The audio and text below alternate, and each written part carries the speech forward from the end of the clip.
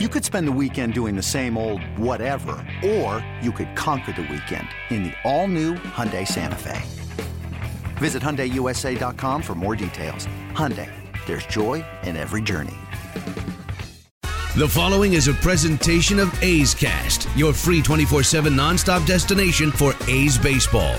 Go to athletics.com/A's Cast to download the app. Restrictions apply. This is A's Cast Live, your comprehensive look at the Oakland Athletics. Watch the left field deep. Bam going back, looking up. He will watch it fly. And 29 other MLB clubs. 2-2 pitch on Trout, and he blasts one way back. Goal for Yelich. Cody Bellinger hits one out. Pete Alonso, he's your home run derby champion. Join us as we take you inside the baseball universe. From spin rate to juiced balls to game-changing moments, we have you covered. Spend your afternoon with us next from the town, only on A's Cast Live. A's Cast Live. We are live at Oracle Park in San Francisco after a big win for the Oakland A's this afternoon. 9-5, the A's split the two-game set in San Francisco, heading home, and a 9-game homestand starts tomorrow night at the Coliseum, and what's now a critical 4-game series with the Houston Astros coming to town. Welcome to A's Cast Live. Roxy Bernstein with you, taking you up until 7 o'clock here on A's Cast is the TuneIn app. We have a great show for you planned today, and a guest coming up shortly in about 10 minutes from now that really frustrates Chris Townsend because Jim Bowden only wants to talk to me. Roxy Bernstein with you. Yes, Jim Bowden will join us, the former GM of the Cincinnati Reds and the Washington Nationals. You can read him on The Athletic. You can hear him on ESPN Radio calling games. You can see him on TV as well. Jim Bowden will join us coming up in about 10 minutes from now. And he wrote a really interesting article in The Athletic that was published this morning. And an early ranking of the top 20 free agents who will be available this offseason. And it's an interesting list and some interesting names of teams that could be interested in these highly sought-after free agents. And he put the A's in the ballpark on some of these guys. So we'll check in with Jim Bowden about that. Also joining us later on in the show, Scott Miller from Bleacher Report will stop by the show. We'll get an overall look at baseball from Scott Miller. He's coming up a little over half an hour from now. Scott Miller will join us. Former Cincinnati Reds manager, pitching coach, longtime pitching coach, whether it was the Diamondbacks, the Mariners, and for a long time he was the right hand of Bob Melvin. Brian Price, who recently was named the pitching coach by Joe Girardi for Team USA in the Olympic qualifying. So he will be the pitching coach for Team USA with Joe Girardi in a competition that'll be taking place this winter in November. So Brian Price will stop by the show as well. And also coming up, Eric Longenhagen will join us. He is the lead prospect analyst for Fangraphs. We'll get his opinion on what's going on with the A's farm system. And could some of these arms, whether it's A.J. Puck, could it be Jesus Luzardo, help this team? And where, in fact, are guys like Dalton Jeffries and James Caprillion as far as them coming back? So we'll check in with Eric Longenhagen as well here on A's Cast Live. But today was, to quote Ice Cube, today was a good day because the A's won, the Tampa Bay Rays lost for a change, and the Houston Astros lost. So the A's gained games on both Houston and Tampa Bay with their victory here over the Giants. So they make up ground in both the American League West. They make up some ground. And really the wild card is separated itself now in the American League because Boston is faded. Now, could the Red Sox make a charge? Could they get hot? Yeah, I guess it's possible. But with the win today, now the A's are 9.5 behind the Astros and opening a 4-game set at the Coliseum tomorrow night with Houston. And look, if the A's are going to make a charge, if they're going to make a push, and if they're going to find a way to make things interesting in the American League West, it has to start with this series. And just splitting a 4-game set will not be good enough. Winning 3 out of 4 will certainly help you because then you leave that series 7.5 behind Houston. But somehow if you could sweep that series, and that's a tall order, I get it. But if you somehow could find a way to win all 4, it's 5.5 games. And you really make things interesting. And just like the A's did last year, The A's got hot. Houston cooled off. Some injuries hurt the Astros last year. The A's made things interesting last year. Now, Houston did end up holding them off and winning the division, as we know. But if the A's could make it interesting, and now with Garrett Cole, who was scratched from a start yesterday, some feeling around the A's was initially, before the reports came out about the hamstring injury, that he was getting checked out and he was going to get medically evaluated to see what's going on there. There was some thought around the A's that the Astros were purposely pulling Cole to have him pitch in the series against the A's. But then the news filtered out. He was scratched. Chris Davinsky made the start in that game. And now there's some question about him going forward, waiting for the results from the examination. So Garrett Cole's status is in jeopardy for this series, and we'll see how Houston plays it and if Cole has to go on the injured list. But the A's will have Mike Fiers going tomorrow night against Aaron Sanchez, who came over from the Blue Jays in that deal at the deadline. So they will go at it 7:07 at the Coliseum tomorrow night with the first pitch. A's Clubhouse Show comes your way, or A's Total Access comes your way, I should say, at 6:05. And, of course, we'll have A's Cast Live from the field tomorrow beginning at 4 o'clock. Scott Reese will join me for A's Cast Live tomorrow. Then Game 2 of the series on Friday night, Tanner Roark makes the start for the A's. He's pitched well since coming over against the longtime nemesis. Justin Verlander goes Friday night. Saturday, Chris Bassett coming off a terrific performance in Chicago over the weekend. He's 8-5 for the A's. Will take on TBA. Will make the start. So we'll see what Houston does on Saturday. And then Sunday to wrap up the series, Brett Anderson, who pitched well last night, even though it wasn't a win for the A's last night. He did get saddled with the loss, but he pitched well. Zach Greinke will make the start, the first time the A's will have seen him in a Houston Astros uniform. So that's how the series lays off against the Astros. The off day Monday, and then the Yankees come in for 3, Tuesday, Wednesday, and an odd 6:37 first pitch next Thursday night. And then to wrap up the homestand after that weird off day Friday, it's crazy. It's the second off Friday the A's will have had here in the month of August. And then Saturday night, Sunday afternoon, the Giants come over to conclude the Bay Bridge series for 2019. You can hit me up on Twitter at Roxy Bernstein. You can also hit us up at AthleticsCast24. The text line is 510-897-1322. For A's Cast Live, we're here again until 7 o'clock. Jim Bowden will join us shortly. But the A's do gain a game on the Rays, also in the wild card race. As again, we were mentioning that the wild cards kind of separate a little bit. The Indians are up a game and a half. They have the first wild card. Tampa Bay, and then the A's are now 2 behind the Rays, as the Rays losing in San Diego earlier today with the Giants win here, and then there's some the A's win over the Giants here. Then there's some separation. Right now, the Red Sox are 5.5 games behind the A's for that first spot being left out of the wild card. So the A's 2 back of Tampa, so that puts Boston 7.5 games behind the Tampa Bay Rays. And coming up next for Tampa, they just concluded a 3-game series in San Diego, winning 2 out of 3 from the San Diego Padres. They now will head back home, and they open up a 3-game series with the Detroit Tigers. And that's the unfortunate thing, is the A's have this challenging schedule here the next couple of weeks. Astros, Yankees, Giants. Tampa Bay's got Tigers, Mariners, at Baltimore. Now, they do have a tough week after that where they go to Houston for 3 and they host Cleveland for 3. But then more Baltimore. Although Toronto's become an exciting team. That's not just a walkover there. The Blue Jays, the way they swing it. At Texas, at the Angels. They have 2 against the Dodgers in L.A., have 4 against Boston. We'll see where the Red Sox are at that point. They finish up then with 2 against the Yankees at home, and they're at Toronto to end the regular season there at a 3-game set. So that's what the schedule lays out for the Tampa Bay Rays coming up the rest of the way. And the A's, look, they can't worry about that at this point.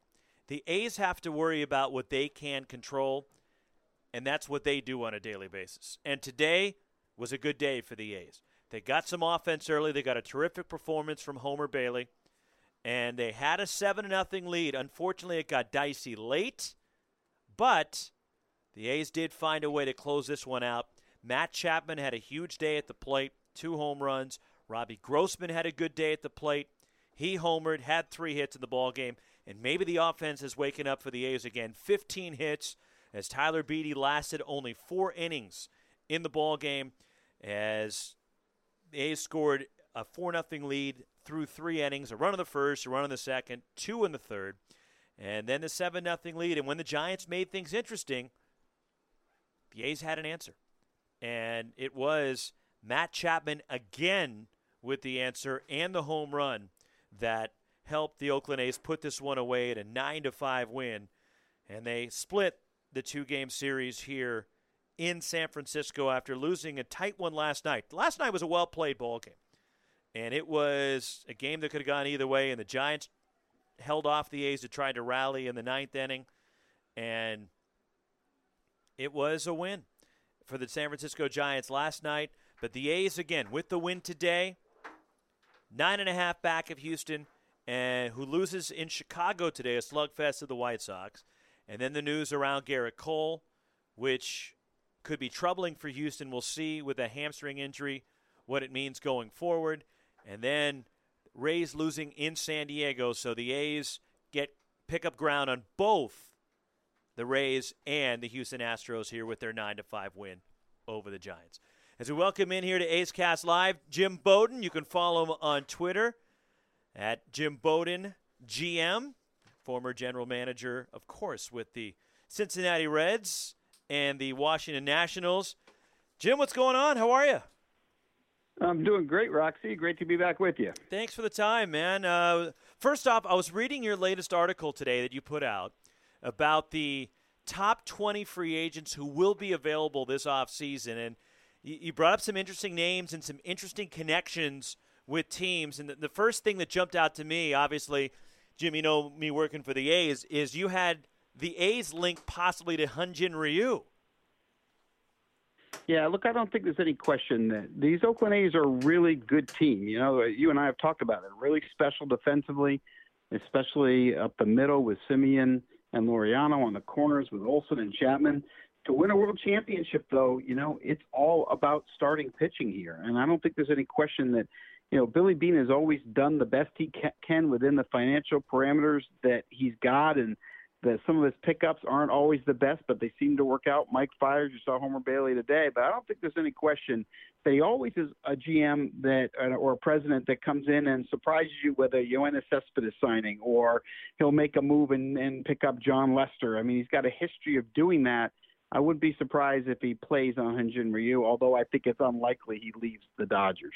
Well, this year, and you mentioned Billy, and he's usually aggressive, and they didn't make that bombshell move, but they made some other moves around it. For example, Bailey, who pitched tremendously today, Tanner Roark, also Jake Diekman. What did you think of the A's around the deadline? I thought Billy did and David Force did what they do. You know, they were very they looked at good value. They didn't want to, in this particular case, they didn't give up their best prospects like sometimes they do. And, of course, you don't want to give up a Luzardo or an A.J. Puck, of course.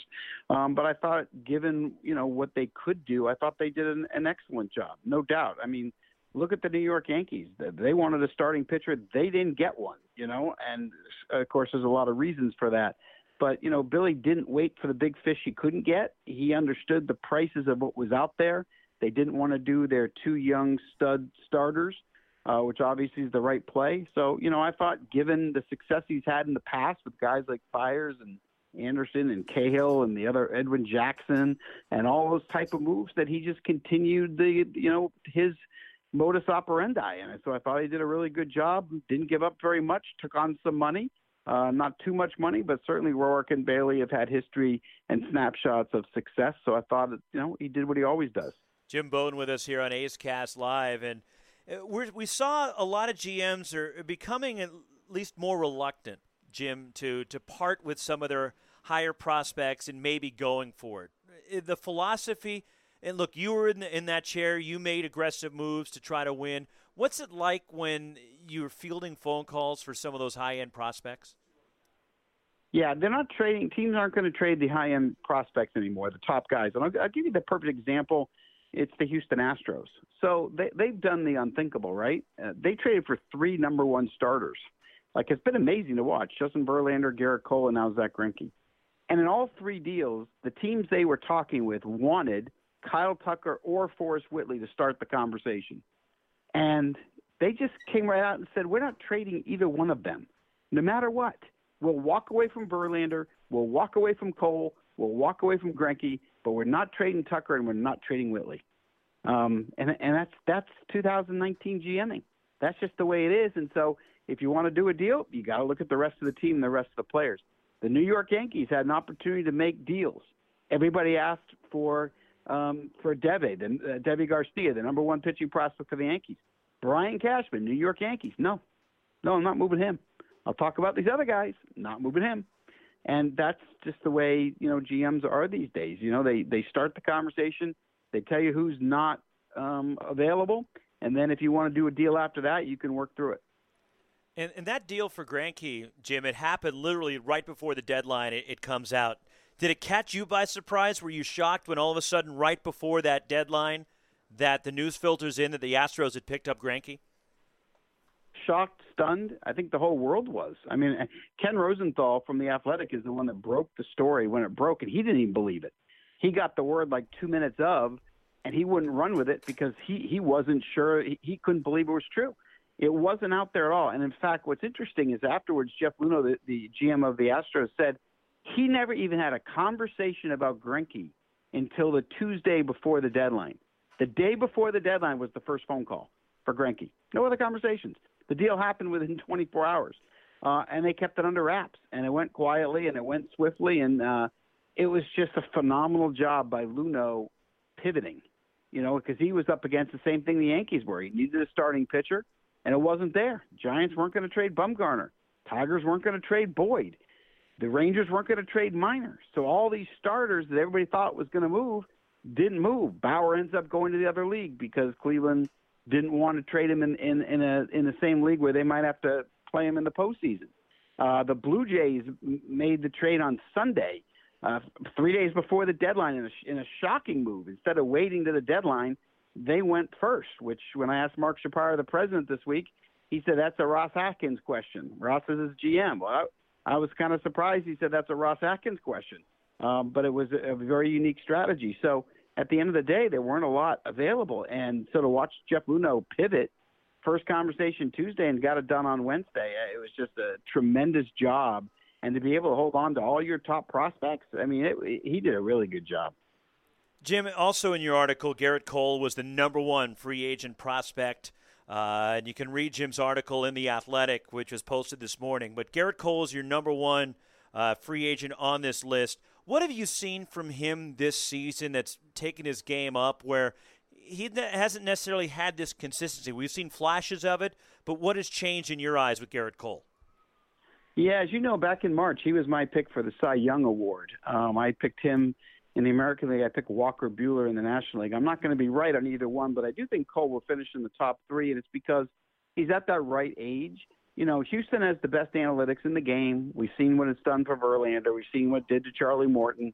And Cole really started embracing it, and he really figured it out. And he's had the privilege of getting to work with Brent Strom, the pitching coach. He's got the privilege of pitching with Verlander. Those guys talk baseball all the time. And he's just really figured out pitch sequencing. He can really command the ball. If you watch the catcher's mitt when he pitches, it doesn't have to move.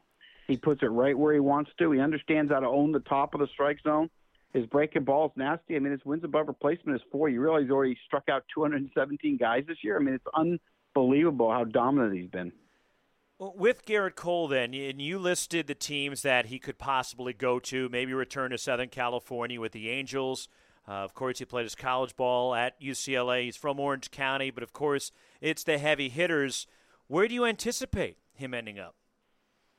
Yeah, I mean, I said in the article that I thought the best fit was the Angels. I think Artie Moreno owes it to Mike Trout to try to win for Mike, and I think getting an ace like Cole changes everything for the Angels. And I'm not going to be surprised if Artie decides to take, as the Pujols money starts to come off the books, take that money and allocate it to Cole. I mean, that's the one free agent that would make sense. I'll be shocked if the Yankees don't play at a high level. So I think they will do that. Houston would like to retain him, but I think Jeff Luhnow is going to walk away.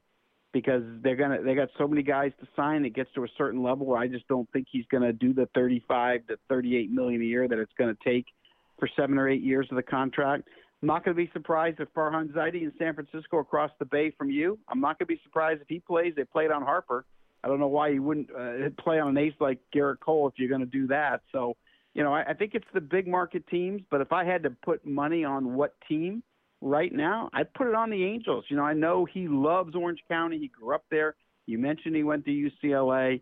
I think he'd love to go home. And I think if the Angels want to step up, if Artie Moreno's willing to bring out the checkbook, I think that's where he ends up. Also high on your list, and he's still a Giant, Madison Bumgarner. There was some question at the deadline what was going to happen with him. Do you expect him to come back to the Giants this offseason? I don't know where he goes. I really don't.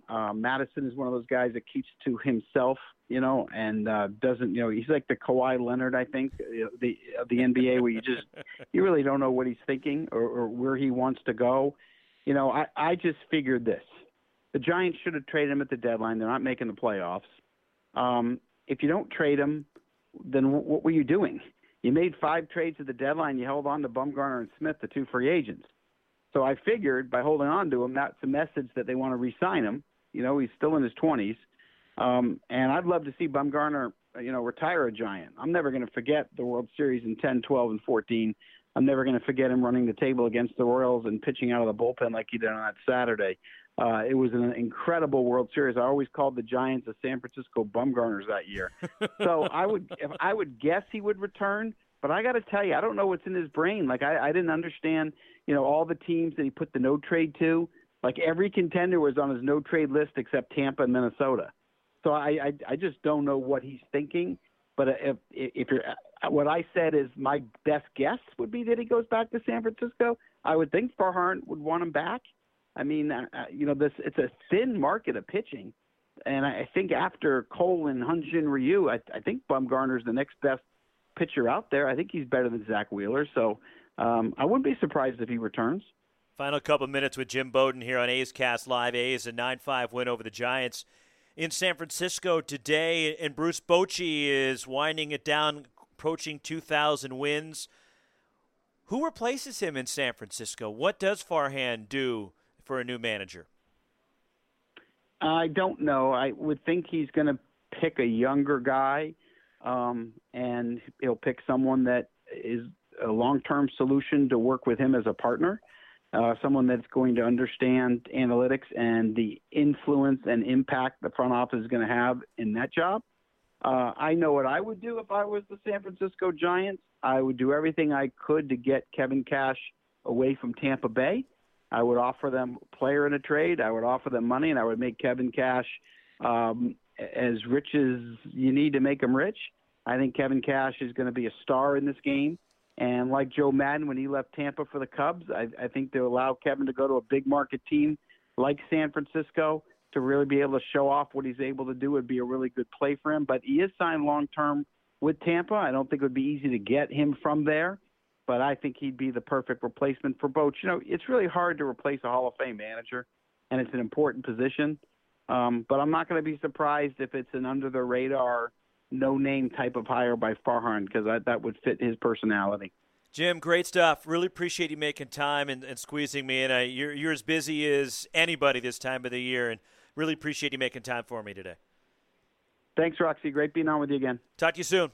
That's Jim Bowden, former GM of the Nationals and the Reds, of course, a World Series champion GM, joining us again. Follow him on Twitter, @JimBowdenGM. You can read his latest article in The Athletic, where he chronicles the top free agents in this 2019 free agent class, and really some good stuff in this article about possible landing spots for the top free agents that he sees heading into the offseason. Follow us on Twitter or tweet the show @AthleticsCast24. The text line is 510-897-1322. We'll get to your texts and much, much more. Roxy Bernstein with the A's Cast Live. Coming up in about 15 minutes, it'll be Scott Miller from Bleacher Report joining us. But more from San Francisco after an A's win over the Giants across the bay right here in A's Cast Live. Now back to A's Cast Live. Continuing from Oracle Park on this beautiful Wednesday as the A's invade San Francisco and come away with a win today, splitting the 2-game set, and the huge 9-game homestand starts tomorrow night with the Houston Astros in town. 7:07 first pitch. Get on out to the Coliseum. These are 4 huge games. And Mike Fiers has been pitching as well as anybody in Major League Baseball, and he'll take the ball for Bob Melvin tomorrow night to start that series. And with a win today, you start creeping up a little bit. You're 9.5 games back now. With Tampa Bay losing, you're 2 games back in the wild card. So there are critical baseball games ahead. Yes, the schedule right now doesn't benefit the A's in terms of who they're playing as opposed to who the Rays are playing right now. But the one thing that is a positive, and look, the A's are not thinking about the wild card right now. They're just not. The guys in that clubhouse, Bob Melvin, Billy Beane, David Forst, they may look at it, but that's not what they're looking at right now, really. That's not what they're focused on. The A's are focused on catching the Houston Astros, and there's still time to do it. Now, look, it's not probable, but it could happen. And 9.5 games, you win tomorrow night, all of a sudden it becomes 8.5. You start to put pressure on A.J. Hinch's team, and if you could somehow win 3 out of 4 in this series, it's a 2-game swing, so then it's 7.5 games. And there's still some games ahead with Houston down the road, but if you can take care of business at home, that is paramount. And the A's can start it off with Mike Fiers tomorrow night to get this critical 9-game homestand, 4 with the Astros, 3 with the Yankees. And how glad are the Baltimore Orioles they don't have to see the Yankees again the rest of this season. It is a joke what the Yankees were doing to Boston, or to Baltimore. They've won 16 consecutive games. 16 in a row over the Orioles. And with the home run numbers they've been putting up and the extra base hits, look, we know the Orioles stink. We know they're a bad baseball team. And first off, I feel for my buddy Brandon Hyde from the North Bay, the manager of the Orioles. Now, I don't necessarily feel bad for him because he's getting paid quite handsomely to be a Major League manager. But to have to watch that every day, ooh, that is a bad team. That is a really there's a number of really bad teams. I mean, you saw what happened to the Tigers last night, right? Now they're winning today, I should say, Detroit. But when Kyle Seager got his 3rd home run, when the outfielders clanked together and they hit off him and popped over the wall, does that not sum up the Detroit Tigers in 2019 right there? But there are some bad teams. You look at the National League. How about the Miami Marlins? It was so bad for them last night. They were trailing 15-1 in the 9th inning. Now, the Dodgers had 15 hits yesterday, and 13 of those were extra base hits. But to close out a game with it, the Dodgers had a commanding lead. You normally, you turn it over to the back end of your bullpen, they'll work through it, and you'll win. Not Dave Roberts last night. Dave Roberts closed the game last night with Russell Martin pitching. And I want to say he had a pitcher, Kolarek, at first base to end the game last night. That's what the Dodgers were thinking. Well, look, it's 15-1 in the 9th inning. I get it. And by the way, Kershaw has a no-hitter through 4 with 9 strikeouts today in Miami and a 4-0 lead for the Dodgers. But Russell Martin closes out the game, a scoreless 9th inning, giving up 1 hit in a 15-1 win over the Marlins last night. But for the A's, look, getting back to this ball club, they have the hardest schedule the rest of the way among the contenders in terms of opponent winning percentage. And the A's, look, they still have a series with the Tigers, plus to complete that game with Detroit, still have 7 games with the Kansas City Royals. So it's crazy the A's have not seen the Royals yet. But they have a 4-gamer in KC, which is on the next road trip, and 3 in the Bronx against the Yankees. And they also have the Royals in for 3. So the Tigers, 3.5 games technically with Detroit. And when the A's are ahead in one of those games already from the game that's going to be completed from Detroit. But you look at the schedule. All right, this homestand, which we've talked about. Then you hit the road to KC in New York. Then you come home and you're off Labor Day. 3 with the Angels, then the Tigers come in. Then you go to Houston for 4, Texas for 3. Come home, your final homestand consists of 3 with KC, 3 with Texas, and then close it out 2 in Anaheim, and then 4 in Seattle. So that's what's on the docket for the A's, who have the hardest schedule, a winning percentage of right around 500 for the A's opponents the rest of the way. But at this point, you can't control, you can't worry about what's happening on the out-of-town scoreboard because you have no bearing on it. The Rays are going to do what they're going to do. Now, because you have no games left with Tampa Bay, but you can have a say in what the Astros do. You have 8 more games with the Astros. 4 at home, 4 on the road. And if you take care of business against them, you can make things interesting. And that's the plan for the A's. And maybe they catch a break with Garrett Cole having his hamstring injury checked out. Was scratched from his start in that day-night doubleheader in Chicago yesterday. Didn't start the game Chris Davinsky started. TBA listed. We'll see what the Astros' plan is. And I'm sure we'll have a better handle of that tomorrow when Houston comes to town. Again, it's Sanchez against Fiers to start that series tomorrow night. But Jim Bowden said some really interesting things. And Jim Bowden, knows the game, talks to GMs, and he has a pulse of what's going on. And I found it interesting that of his 20 best free agents, that Hyunjin Ryu is third on his list. And look, I don't know how likely it is, and he doesn't put a percentage on these teams that could possibly make a charge at Ryu. But the teams expected to be in on Ryu and make a bid on him. Dodgers, Brewers, Phillies, Red Sox, Twins, Angels, Rangers, and A's. Now, the best fit he sees is the Dodgers in staying put, and why wouldn't he, considering the run that he's having this year, and Ryu's having a Cy Young caliber year. But the A's will have a need for pitching, right? As Jim talked about, you're set at third base, you're set at first, you're set at shortstop, you're feeling good. Then you got your center fielder, you got your right fielder. We'll see what happens behind the plate. Will Murphy be ready next year? Who knows what the A's want to do with that spot? Then you've got left field, and Robbie Grossman had a big day today. Does he factor in? And then what's going to happen with the pitching staff in terms of the young players who are possibly going to move into the rotation, like Luzardo next year, what they decide to do with A.J. Puck, in addition to Mike Fiers, the season he's having. There's a lot of moving parts as far as the starting pitching, but if you can add somebody, and I'm not saying it's going to be definitely Ryu, but Jim Bowden thinks the A's could be in on him.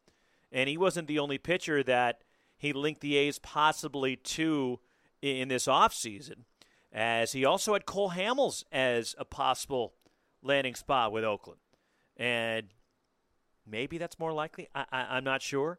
And Hamels is, he's 35 now. He's been around the block a number of times, but he's found a home at Wrigley Field this year. He's pitched well there, which leads you to believe he could pitch anywhere, although he didn't pitch well tonight. Cole Hamels just absolutely bombarded by the Phillies. 10-0 Philadelphia chasing him. In the third, he did not record an out, giving up 9 hits, 8 runs in 2 innings, as the Phillies lead the Cubbies 10-0 there at Citizens Bank Park in Philadelphia. Ooh. Well, again, that's that ballpark. He comes to Oakland, Jim Bowden just throwing it out there to see if it'll stick, if it's a possibility. But it's interesting that he draw that connection, and he's got some other pitchers down the line, whether it's Wade Miley, Jake Odorizzi, Dallas Keuchel, former Athletic Rich Hill, Miguel Pineda, Rick Porcello, Kyle Gibson, all to be free agents. So there isn't necessarily, you have the high-end guys, and then there's a little bit of separation. We'll see what the A's decide to do, but they're still worried about fixing this thing for 2019 and catching Tampa Bay, catching Houston if it's possible they can make a charge of the Astros in the division. But today was a tremendous start by Homer Bailey. 7 scoreless innings of 2-hit baseball with 7 strikeouts. Look, Sean Manaea is probably going to be coming at some point.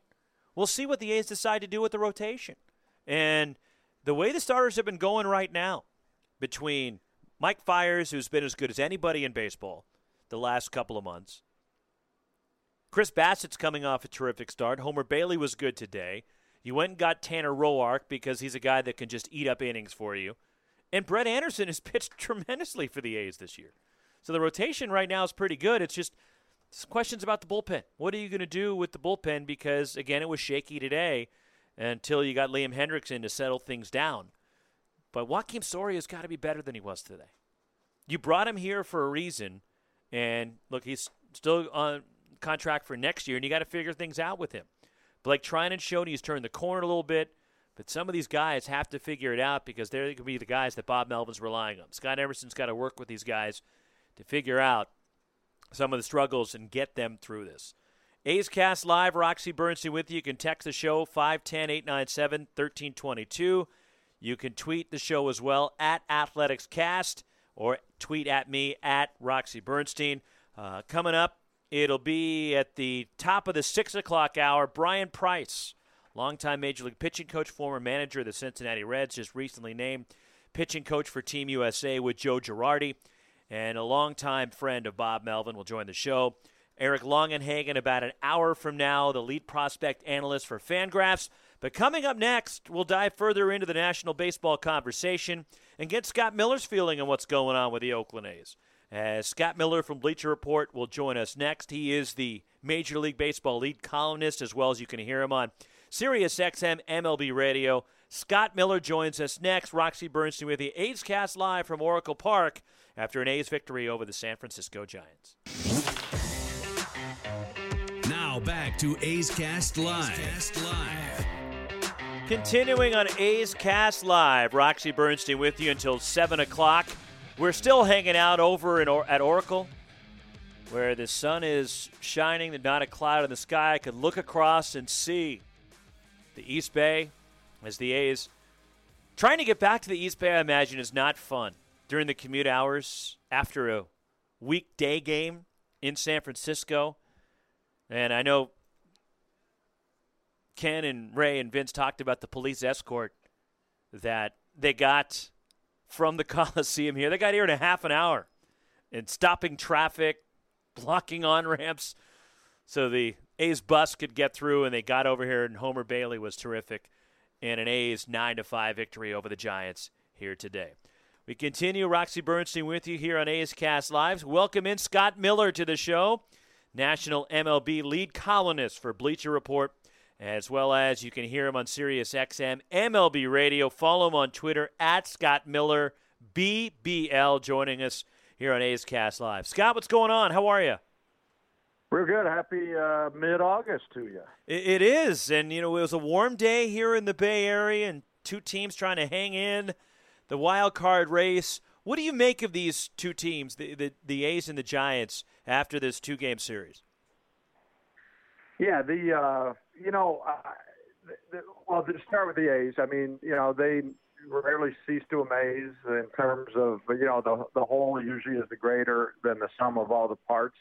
I'm bullish on Bob Melvin. I think he's one of the most underrated managers in the game, one of the best managers in the game. So, Tampa Bay, in fact, I just spent a couple days with Tampa Bay down in San Diego. They're banged up right now. I think if Oakland is now's the time they need to make their move, because Tampa Bay, by early September, they're hoping to get their rookie second baseman Brendan Lau back. They're hoping to get Blake Snell, who was in the Cy Young conversation last year, back. They're missing three. They're down three starting pitchers right now, in addition to Lau. So they're at their most vulnerable right now. So I think now's a good time for the A's to make a move. As far as the Giants, you can't help but root for them, largely because of Bruce Bochy. What a story it would be if they could come back and make the playoffs in his final season.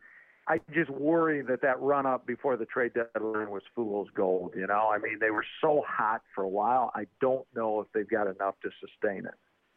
And that's interesting because a lot of speculation at the deadline. And look, the A's were buyers, and they bought some.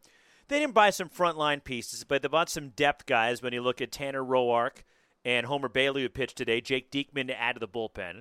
The speculation was the Giants were going to make those big moves. They were going to trade Bumgarner. They were going to trade Will Smith. They tinkered. They held on to them. And it was an interesting deadline for Farhan Zaidi, the Giants' president of baseball operations. Yeah, it was. You're right. Tinker is a good word. That's what they did. And, Time will tell if he was right. I meit's no secret the Giants are going to – they're in the midst of needing a major overhaul, and it's no secret that's why they hired Farhan Zaidi and brought him in, back to the Bay Area from the Los Angeles Dodgers. And interesting in that a lot of people thought Madison Bumgarner was the key to the remodel, the biggest trade chip that could bring back something good. And, I don't have to recap all of that.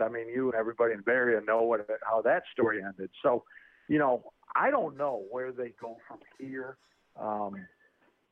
But tinkering, is the right word. They held Will Smith. They held Bumgarner. I'm not sure. I've talked to a couple scouts and executive types that are like, they seem to go half in, half out. They traded a couple relievers like Sam Dyson, but kept the other guys. So, it's like there's some school of thought that thinks, hey, as long as they're not going to make the big trades, just pat across the board, keep everybody and try to add. Whereas they made the tinkering moves and then kept the big guys. So we'll see how it turns out. Scott Miller with us here on A's Cast Live. A's get the win over the Giants in San Francisco today. And you alluded to Bob Melvin before. We're going to talk to his longtime buddy Brian Price coming up in a little bit. And you mentioned you think he's one of the more, if not one of the most underrated managers in baseball. And you've been around him for a long time, Scott. What has impressed you the most over the years about the way Bob Melvin runs a team? Nobody prepares better. He's always ultra prepared. He's ready for whatever scenario comes up. Good communicator. Often between being in Oakland and before that Arizona and Seattle, he's never had the luxury of managing those high payroll teams where guys are you got a bunch of marquee guys.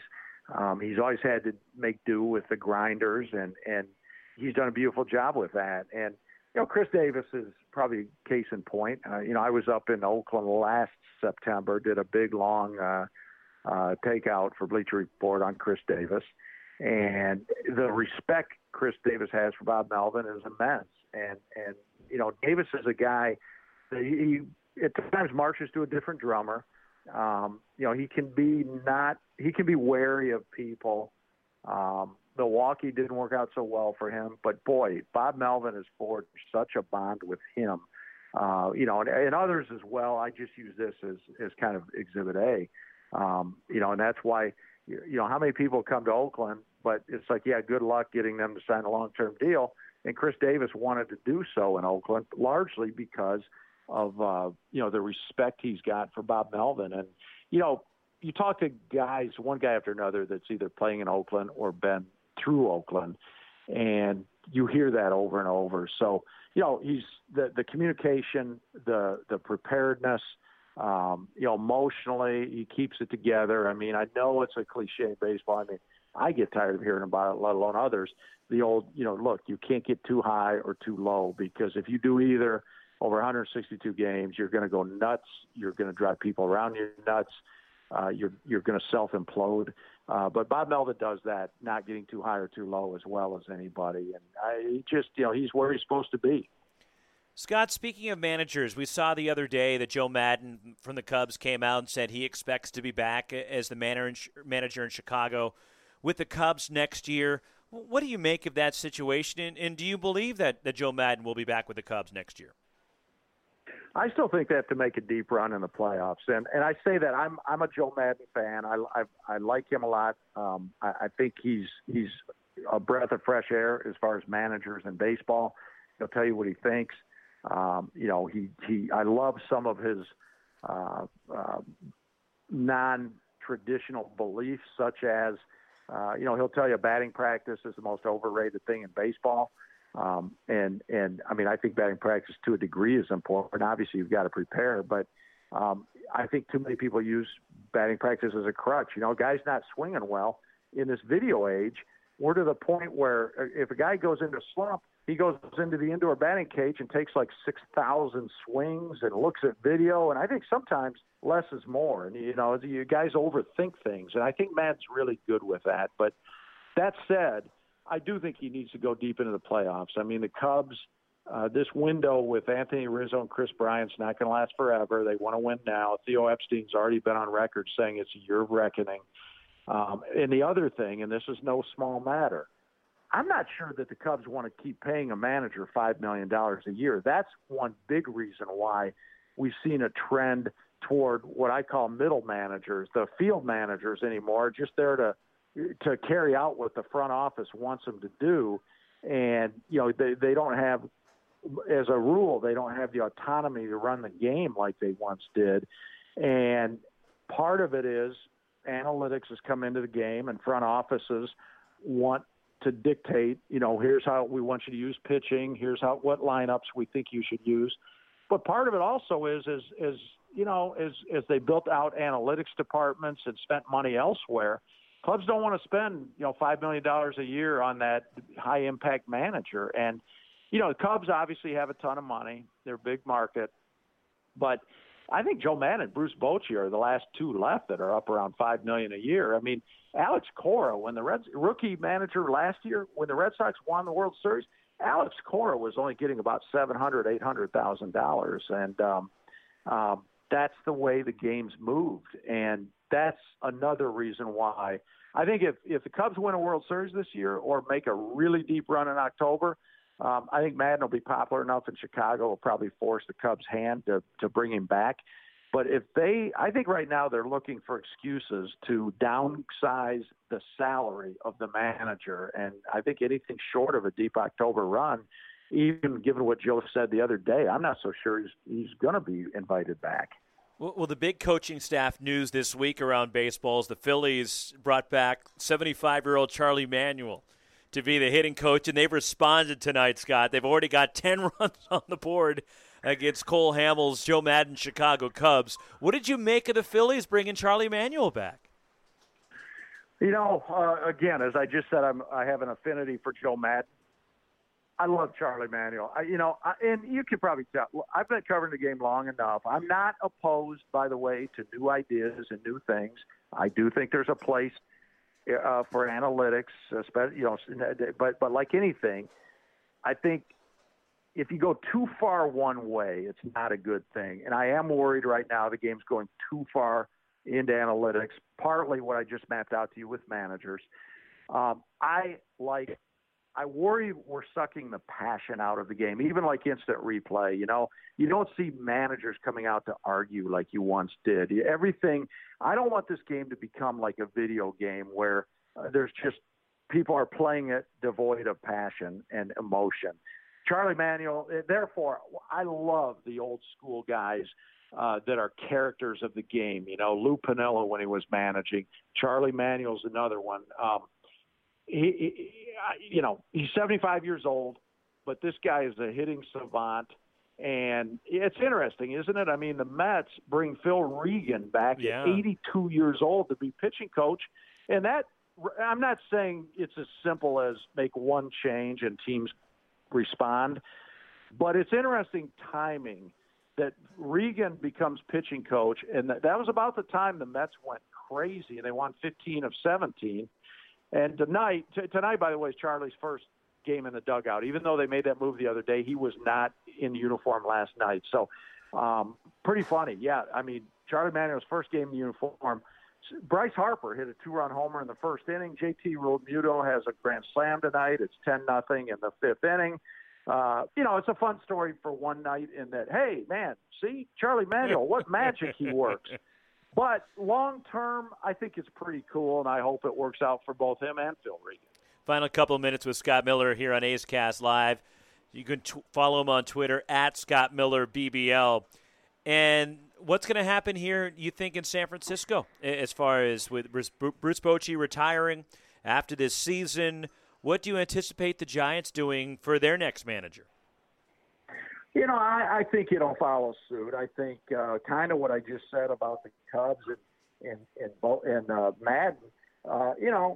I can guarantee you that they're not going to pay the next manager $5 million a year to manage at San Francisco. That's going to go away in a hurry, and they're probably going to go, like the trend has been. I'm going to guess younger manager that will collaborate with the front office, collaborate being one of the favorite words of Dave Roberts, the Dodgers manager, who obviously had some great success working with Farhan Zaidi and still is having great success in Los Angeles even after Farhan left. And I think, you look, I would anticipate something like that where Farhan would, will hire and the Giants will hire, a Dave Roberts type, a guy in his 40s or 50s that played not that long ago that is, that'll have really good communication with the players in the clubhouse. And, one name to keep an eye on, of course, is Gabe Kapler, I think, in Philly, because, if the Phillies have a disappointing year, he could be cut loose. And Kapler was the farm director with the Dodgers for a few years when, during the Andrew Friedman, Farhan Zaidi administration. And I think Farhan has a great respect for Gabe Kapler. Not saying that's going to happen, but that's one guy I would watch. Is Raul Ibanez another guy that could factor in, considering his ties with the Dodgers? And there was rumors that he could be managing somewhere. That's another good name. He's another guy that is very smart, very adept, a guy that would work well with the front office.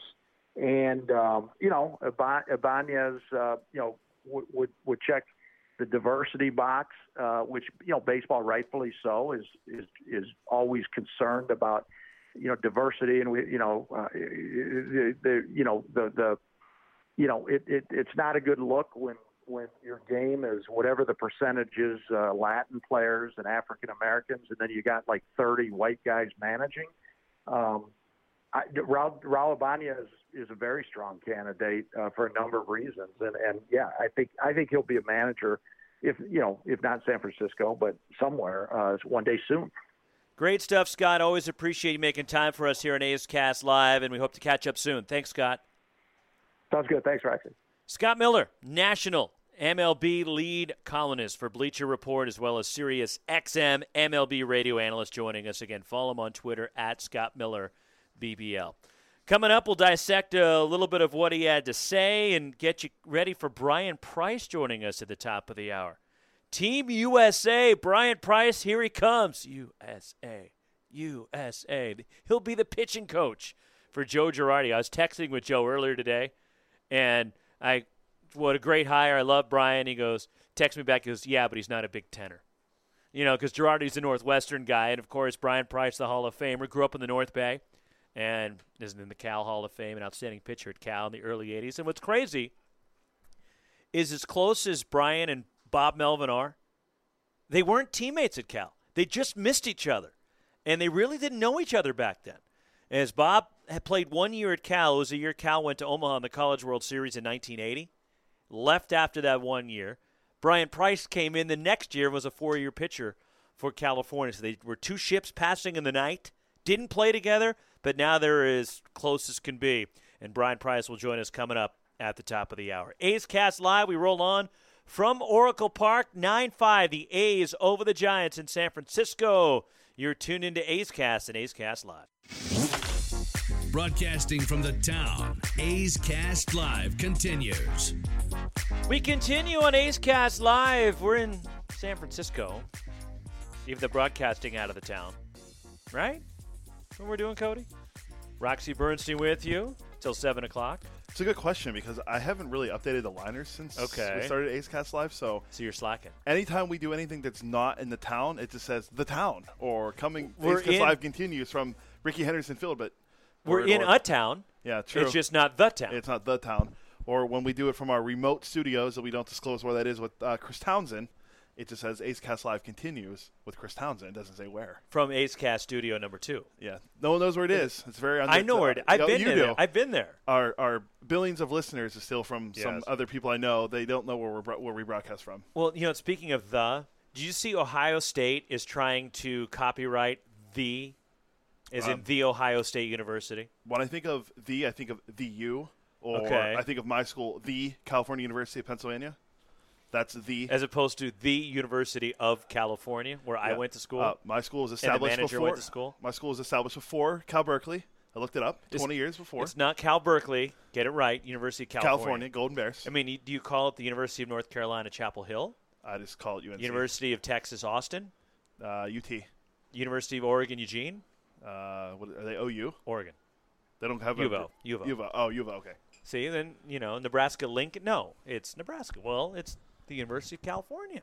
Go That's Bears. the one. I'm a Cal fan. I know. I'm just and a Vulcans fan. That's my school. That's the Vulcans. the Vulcans. The Vulcans. I can't do it. Mr. Spock, do you do that? I'm a huge Star Trek fan. I can't do the V between my fingers. It's embarrassing. You can't do this? No. And I can't. I never really was a Star Trek. I'm not Trekkie. No, I'm Are you not more a of a sci-fi Star Wars guy. guy? Oh, you're not even a Star Wars guy? I watched. Star Wars is okay, but I wasn't really a big sci-fi guy. Last Skywalker comes out soon. December. Can't wait. Will you be there for a showing? I'll be in Portland to go see it. You know what's coming out Wednesday night, and I'm bummed I'm not going to be able to go see it. There's a one-night-only Rush movie coming out Wednesday. Oh, really? Now, it'll be I'm sure it'll be able to see it on TV. I know that, I've known you for as long as I have. I know you're a huge Rush guy, so it's always funny. But I'm working Wednesday night, so I can't do No, that. that's right. You're with us. So I'm with next you. Wednesday, yeah. Yeah. Wednesday, Townie's got Raiders. That's when he gets to go to the Winnipeg. home of the Blue Bombers, Winnipeg. Us is from Winnipeg, right? He's Bill from Winnipeg.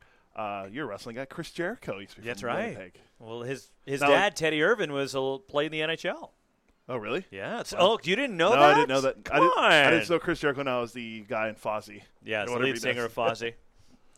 Yeah, so they'll be up there. So I'll have A's Cast Live and be on the broadcast with Ken, Vince, and Ray on Wednesday for Game 2 of the series against the Yankees in this critical homestand that's coming up.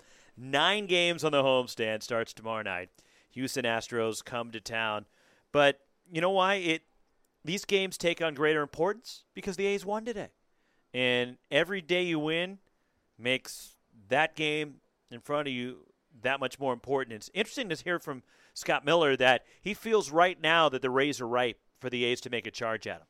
And even though Tampa just took 2 out of 3 from San Diego, now they're heading home, and their schedule is pretty weak here the next couple of weeks.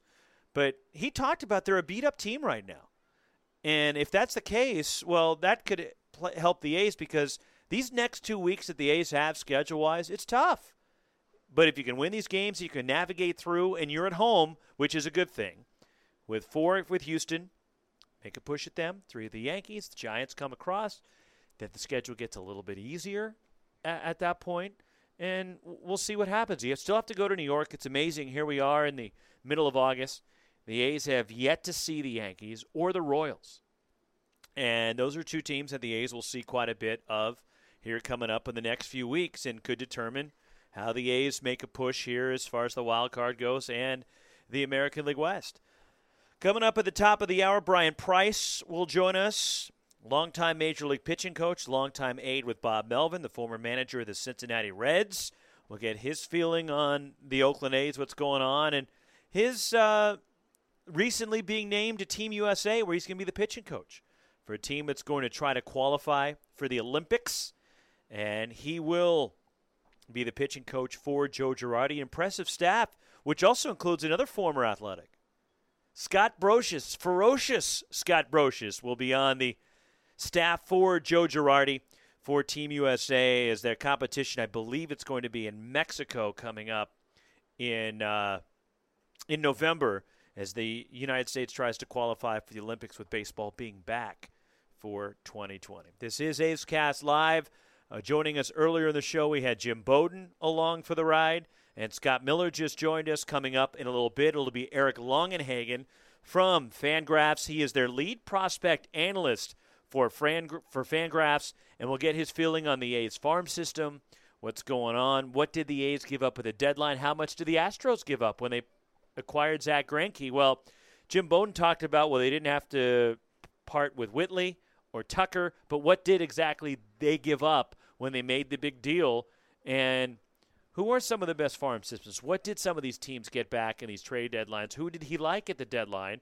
And who does he like in the A system? And can any of these guys help out here down the stretch? So Brian Price will join us coming up at the top of the hour. Eric Longenhagen will join us as well coming up next hour. We're here until 7 o'clock on A's Cast Live. Roxy Bernstein with you from Oracle Park as the A's get a W today. 9-5 behind Homer Bailey and Matt Chapman as they beat the Giants 9-5. We continue on A's Cast Live. This is A's Cast Live, your comprehensive look at the Oakland Athletics. Launch to left field deep. Pham going back, looking up. He will watch it fly. And 29 other MLB clubs. 2-2 pitch on Trout, and he blasts one way back. Goal for Yelich. Cody Bellinger hits one out. Pete Alonso, he's your home run derby champion. Join us as we take you inside the baseball universe. From spin rate to juiced balls to game-changing moments, we have you covered. Spend your afternoon with us next from the town, only on A's Cast Live. A's Cast Live. We continue from Oracle Park on A's Cast Live as the A's get the win today. Climb again to a season-best 16 games over 500. They're 68-52, 9-5 over the Giants. Homer Bailey was magnificent. 7 shutout innings of 2-hit baseball.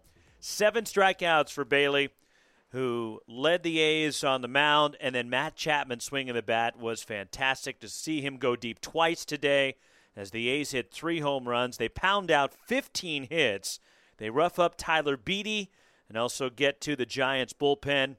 And a 9-5 win for the Oakland A's here this afternoon as they split the 2-game set. And so the A's now, again, 16 over 500 with the win. And tomorrow we'll be live from the Coliseum again, starting with A's Cast Live at 4 o'clock. Scott Reese will be with me.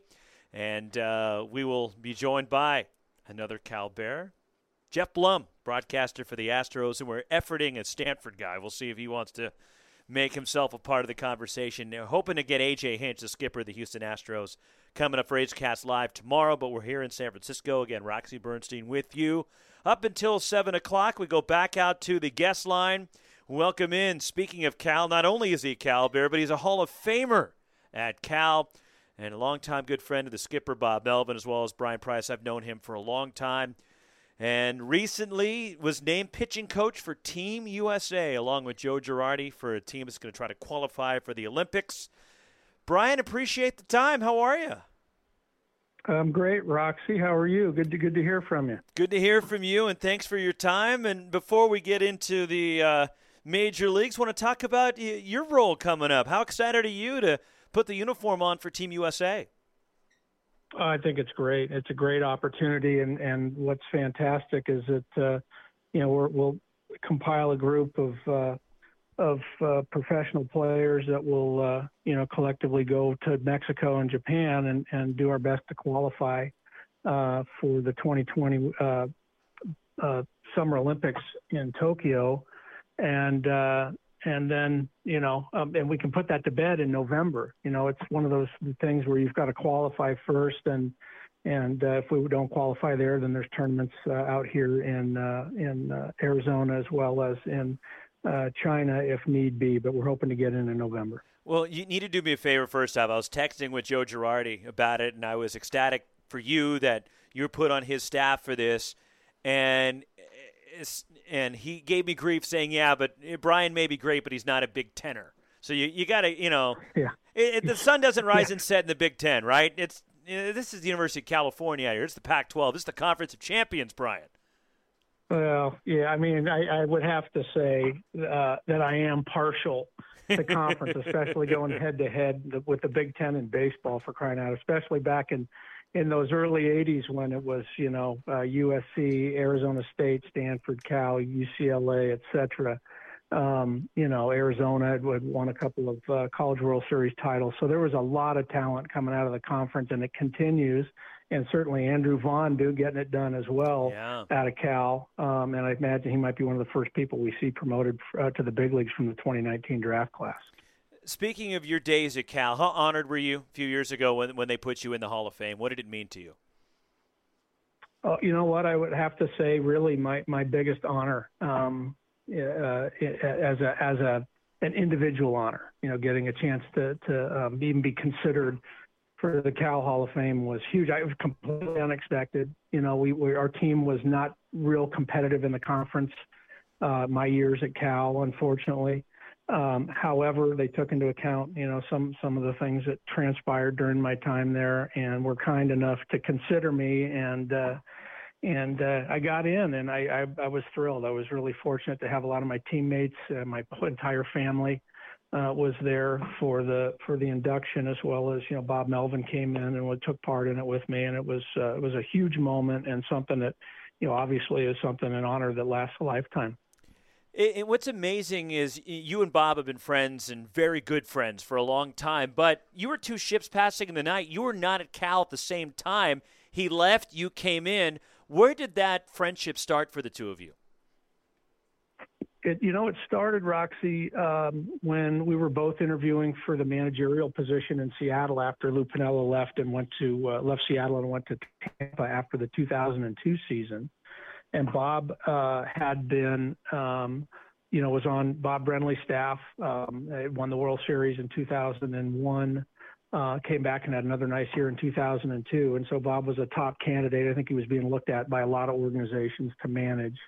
And I had been the pitching coach for 3 years under Lou Piniella. And so we were both in the process. And I would not even argue or debate the fact that Bob was the more qualified candidate for sure. He had a much better resume. He had way more experience than I did at the big league level. The right man got the job. But that was really it, because after he was hired, we immediately went in. He invited me in to do the interviews, to be with him during the interviews for the other staff members. And I was touched by it because we didn't have any pre-established relationship. As a matter of fact, I don't believe we had ever met until he was hired to manage the club back in the fall of 2002. That's pretty remarkable, considering now you weren't at Cal at the same time, but normally guys overlap and you'll have that in common. But it took down the road for you guys to strike up that friendship. Now you guys are as close as anything. And what are some of the things you've taken away from him, Brian, that helped you in your career as a pitching coach and as a manager that you've taken away from Bob? Well, countless things. And I think the first thing is that, Bob was a 10-plus year major league player. He had played on some good teams, some not great teams. He's really a Bay Area guy because he had not only had been a stud in high school and went to Cal and then ended up signing with Baltimore. But, he was on some really good San Francisco Giants teams. And, I grew up a Giants fan. I followed his career, even though we missed each other at Cal. And then, obviously what he had done, I think he'd been Milwaukee, Detroit, and Arizona as a major league coach. So he accomplished quite a bit. And so I was hoping that when he was hired, that I would get some opportunity to learn a lot from him, especially with his catcher's background. But more than anything, it's just how you deal with people. He's not an isolationist. He likes to have his office door open. He likes players to come in and visit.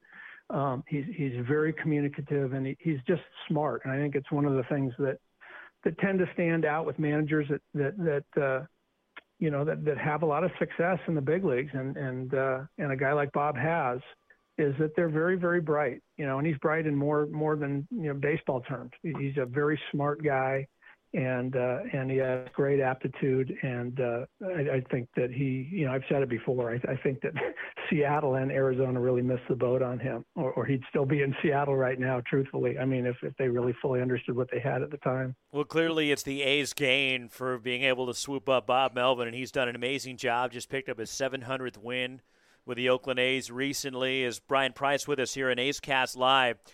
And I want to talk to you about the baseball. And there's been so much discussion, Brian, about the ball this year, and that is it juiced, is it not juiced, the home run rates, the way the ball's flying out of the ballpark. What's your take on what we're seeing with the baseball here in 2019?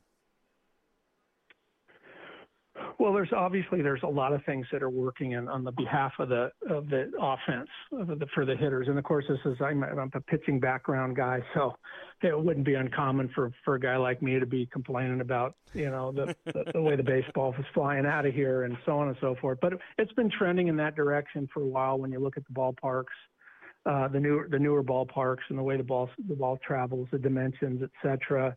The bat and the composition of the bats now, and how they're made, and what they're using to create the bats here over the last 10 or 15 years. and now the baseballs. And I would have to say, of all the things, look, I think MLB wants to put a great product on the field. I think their heart's set on providing the best possible game for its fans. I totally understand. I don't necessarily believe in conspiracy theories.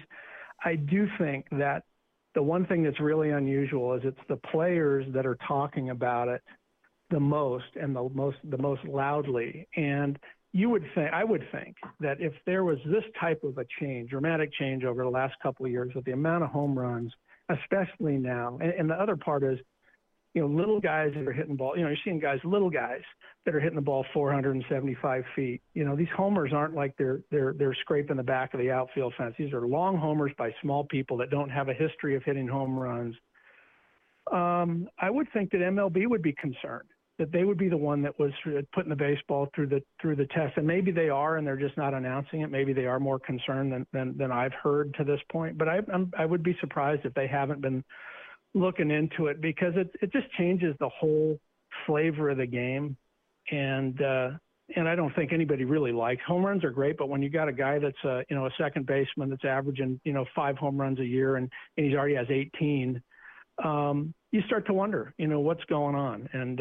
And I'd like to see it kind of revert back to where we could appreciate a good, complete game by a starting pitcher. That'd be a really nice thing to see.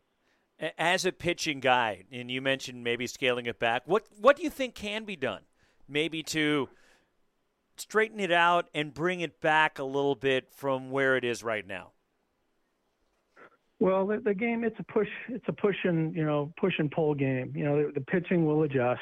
The one thing we do see is we see way more strikeouts. We see an offensive approach where they're talking about launch angle and we're seeing a lot more balls in the air. We're seeing fewer balls put in play. It's the way that the game is going now. For me, it's a less enjoyable game to watch. That's me. I like to see contact. I like the ball moving quickly. I like the defense to be on its toes because the game is moving at a quick pace. I like to see defense. I like to see pitching and timely hitting. I like to see, batters moving runners with nobody out, with a runner at second base, giving themselves up and hitting something to the right side that might drive them in or move the runner. Because I think it's a thinking man's sport. And I think we've taken that, eliminated some of that now. It's kind of, to me, it's just a bruiser sport, home runs and strikeouts. And truth is that, that no longer is the 100-mile-an-hour fastball something that you pay to see anymore. The Aroldis Chapman factor has kind of fallen by the wayside because so many people throw hard now.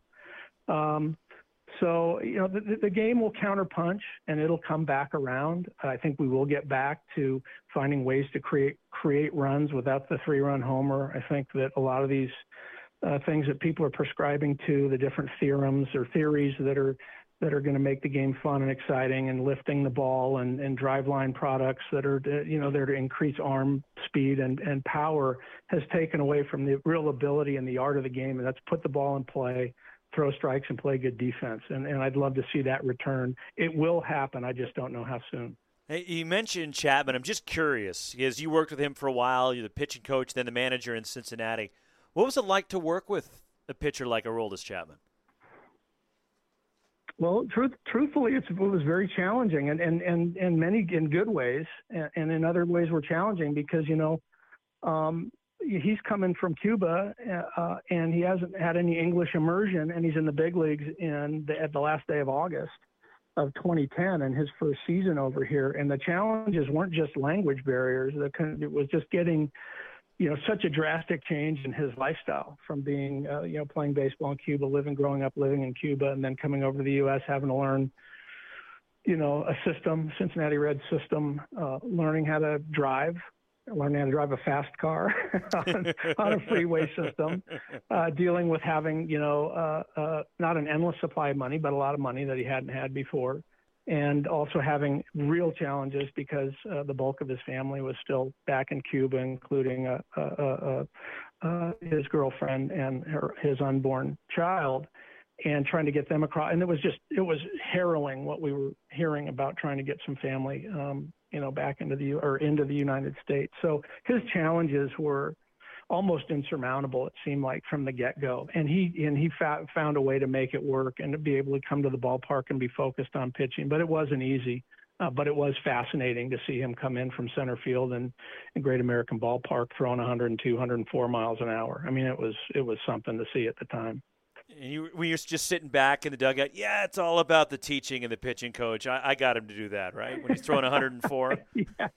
Yeah. I would love to have said that he was throwing 82, 85 with a sinking fastball when he got to Cincinnati, and I had made all the difference. But unfortunately, that wasn't true. He actually had a ton of time with Ted Power in AAA, and he came up and he was some kind of sensation. But it wasn't easy. He had a real rocky beginning to the 2011 season, which was his first full season in the big leagues. It didn't necessarily come real easy, but when it came, he was locked in, and he was easy money when he was in the ball game. It was pretty much lights out. Well, one of the guys you got to work with, we saw him dominate today for the A's, and Homer Bailey was terrific in his performance today. What have you noticed, Brian, with him over the years? Look, he's been dominant against the Giants. He's 5-0 in 9 career starts. He threw a no-hitter against them in 2013. But first with Homer Bailey, what have you gotten the sense of throughout his career and the pitching level that he's brought? Well, Homer, I have to go back to 2014. He got injured in August, the first of I think 3 different elbow injuries that all required surgery. This was a guy that in 2012 and 13 had well surpassed 200 innings. He had pitched a beautiful game against the Giants in the 2012 postseason. He'd thrown a no-hitter early in the 2013 season against San Francisco, and had just really been, not just against the Giants, but against a lot of teams, really a factor in our rotation. A mid-3s ERA guy who threw innings, had strikeouts, pitched with really good stuff, and pitched successfully also without his best stuff. And I think that was the biggest challenge for Homer. I'm hoping that Oakland will get the very best that he has moving forward, like he pitched today, because I think he's capable. But I think the thing that kind of was the challenge for Homer when he came back from this string of injuries was learning how to pitch again without his best stuff and be able to pitch it, 89 to 92 and locate his fastball and slider. His split has become really a definitive out pitch. And it wasn't so much in Cincinnati. It was okay, but whatever happened in Kansas City and in Oakland has certainly enhanced a solid pitch and made it a great pitch. But he's pitching with the days where he has his really good stuff, he can be successful. But it looks like now when he's not at his best as far as his power game goes, he can still manage a game. And that, to me, is what's telling me he's starting to round back into the guy that we saw dating back into pre-injury 2014. When a pitcher has dominance, Brian, over one team, and you look at the numbers throughout their career, and again, Bailey, now it's 9 starts, but he has been tremendous against the Giants throughout his career. Is there something to be said when a starter goes into a game like today, for example, Bailey, and the confidence level, and granted it's been a while since he pitched against the Giants, but knowing that you've had the upper hand, you've been able to dominate this team, that gives you a little bit more swag when you take the mound? Oh, sure. There's no question. There's a lot of things that can happen prior to your start against the team. And one is seeing, the guys ahead of you pitch really well. I mean, that always helps. But number 2 is he has a history, not just against the Giants, but pitching in that stadium and having some success regardless. I mean, you think about the changes since he started pitching against the Giants and whenever it was, let's say start 2010, he's been in that ballpark. He pitched a lot, Great American, and he's faced a ton of different people. A lot of guys that weren't there, in the lineup today that weren't there in, 2012, 2010, 2014, whenever. But I think you can get a comfort level too in an opposing ballpark. You really like the mound or it looks like you're right on top of the plate when you're pitching. It gives you a great visual, a real confident feeling. Sometimes you get on the mound and it feels like you're at 70 feet instead of 60 feet, 6 inches. And so maybe that's just what kicked in, but I'm really pleased for him because he's been through the ringer, had a tough year last year, but it's been a long way to go to come back. And to be able to pitch in Kansas City, kind of get some things figured out, and then have Oakland grab him. And Oakland is a playoff caliber team. It's got to be a boost to him after a lot of real challenges over the last 5 years. I know you probably watch a lot of the guys still that played for you in Cincinnati, and you probably watch a lot of A's baseball because of your relationship with Bob. But who are some of the teams you enjoy watching right now if you're sitting at home on your couch, you want to watch a ball game, who are the teams that you look forward to watching? Well, I always like seeing a well-pitched game, so, anytime Kershaw's pitching, it's fun to watch. He's just and he's another guy. He's pitched a long time. He's got a lot of innings under his arm. And he still finds a way to manage the game with less than his best fastball. And I really admire that, seeing how he learns to, bring that cutter into the game, and his changeup has improved and a lot of things. Houston's just a team that to me, when they're healthy, has got a top to bottom lineup that's fun to watch, and they've got great starting pitching. Anytime you can see, Verlander or Cole pitch, I think that's an awesome thing to see. And, my taste really is more National League. I've got in the Central, because I'm so familiar with those teams, I'll typically watch games from the Central when possible. And truth be told, being off work for a while and just enjoying time at home with my wife, I'm not watching as much baseball as you might think. Is she getting ready to send you back to work? Was this part of the motivation to take the job for Team USA? Is your wife to get you out of the house? Yeah, it wasn't so much the invitation. It was the demand on her part that I take the job. Maybe she sent a note to Joe Girardi. Hey, hire my husband. Let's go. Yeah, it's funny, it really is. And I know any baseball people that are married or have been married for a while will say the same thing. I mean, the adjustments from spending so much time on the road to coming home and being home all the time. I don't know how these women do it. I really don't, because we're nuts anyway for being in professional baseball as coaches. You got to be kind of a nut house to do it anyway, because of the amount of time you're away and just the environment you live in. But then to be 24/7 in your house, that is really something that our wives have typically put together and run beautifully. It's a lot to ask. Yeah, I've got a very forgiving wife. And now that you're home, you messed up her routine. That's why she wants you gone, because she knew what to do. You were gone. You have no idea how much I've thrown a wrench into her plans.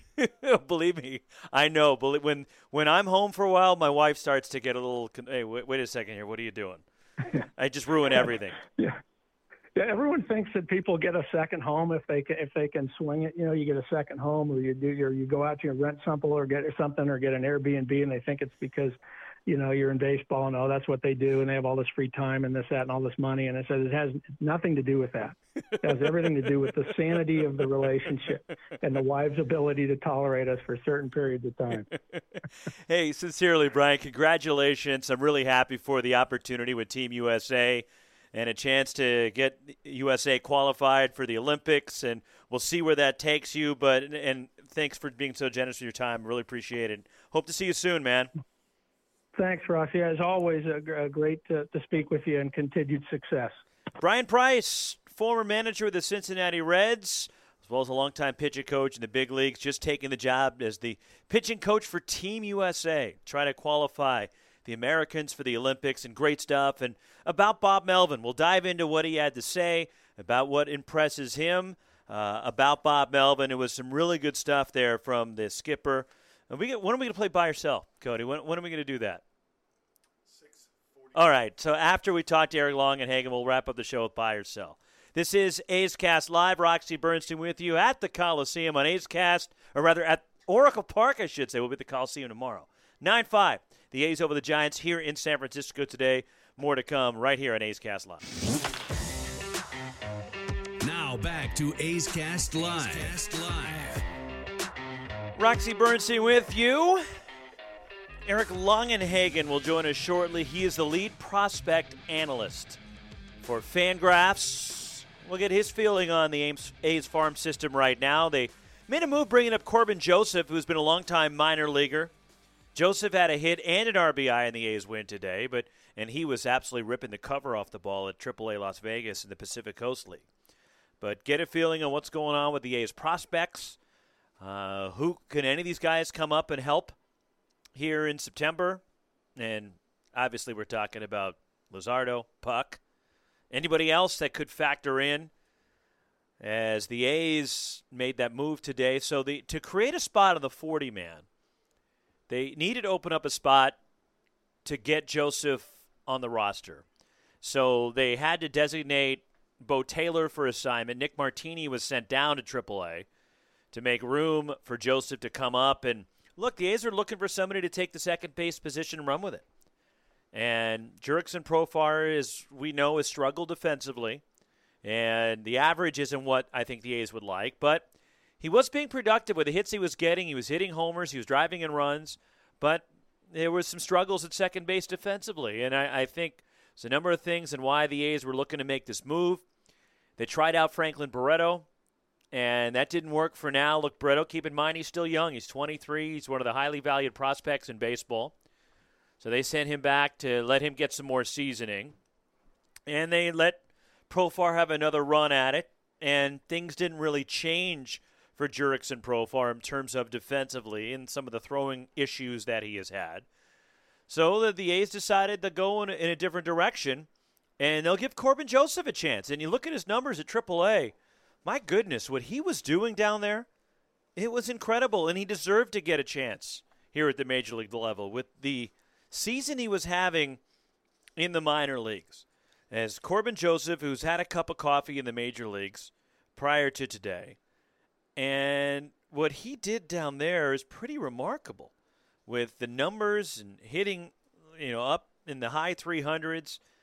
And he warranted this. He pressured the A's into making this move. This wasn't just, okay, we're going to try somebody else because we need to find an answer at second base. No, he was pushing the A's into making this move. This wasn't about just, okay, we'll find somebody and give them an opportunity. No, they needed to find an answer and giving a chance to Corbin Joseph. And Joseph put up great numbers in Las Vegas with the Aviators and came over to the A's looking for an opportunity. Look, this guy's been around. He's 30 years old. So it's not like he hasn't had an opportunity before. He has, but maybe not in the right situation. Could Oakland be the right situation? Possibly. But this year in the minor leagues, Corbin Joseph's batting .371 with 13 home runs. He's driven in 73 runs. He also has a decent on-base percentage and walks a little bit. Strikeout numbers are down. And in addition to the 13 homers, Joseph had 35 doubles in the Pacific Coast League. 35 doubles. And also 4 triples. And so he comes up today, has an impact on the A's in his first major league game in a few years. As Corbin Joseph has bounced around the minor leagues. He did get a cup of coffee with Baltimore last year, oddly enough. It's where his brother Caleb Joseph was playing. But he did get a couple of opportunities to play. And now he comes over to the A's organization looking for a new opportunity. Tore it up at AAA. He had an OPS of over 1,000. That's close to 100 games and an OPS of over 1,000. And so he pushed the A's. He forced the A's hand to give him an opportunity because second base really wasn't working out. Well, he comes into the lineup today. Corbin Joseph has a hit, drives in a key run in the ninth inning, giving the A's some breathing room, and a 9-5 win over the San Francisco Giants. Now, maybe he's not one of the highly thought-of prospects in the organization. He's a journeyman looking for an opportunity, but trying to make the most of it now to get a chance to play second base. And the A's get a 9-5 win with Joseph in the lineup today. Roxy Bernstein with you on A's Cast. We welcome in a good buddy of mine to the show. He is the lead prospect analyst for Fangraphs. You can follow him on Twitter. Eric Longenhagen joining us on the show on A's Cast Live, a return engagement for Eric Longenhagen, who's always the guy that I go to. If I'm looking for prospect analysis and what's going on with organizations, you can follow him on Twitter at Longenhagen, at LONGENHAGEN. And Eric joins us here on A's Cast Live. Eric, what's going on, man? How are you? I'm doing well, Rox. I'm reacclimating to the Arizona weather after spending a week in Southern California, and so that's as enjoyable as you can imagine it is. The high pollution warnings out here and whatnot, but back to the AZL, back to the Fire League. Well, right now you're looking for the monsoons to come through, right, to give you a little bit of cooling off. Yeah, they've come in and out. We had a few days in a row of storms while I was on the road. But, this is just that time of year where you just have to gut it out. And, it's going to be another month or so of this, but it will come to an end, and soon I'll remember why I like living here. Well, let me dive into the A's system with you while I've got you. And the A's have a couple of prospects who could be on the come as far as could be an addition at some point to this club to try to make a playoff push.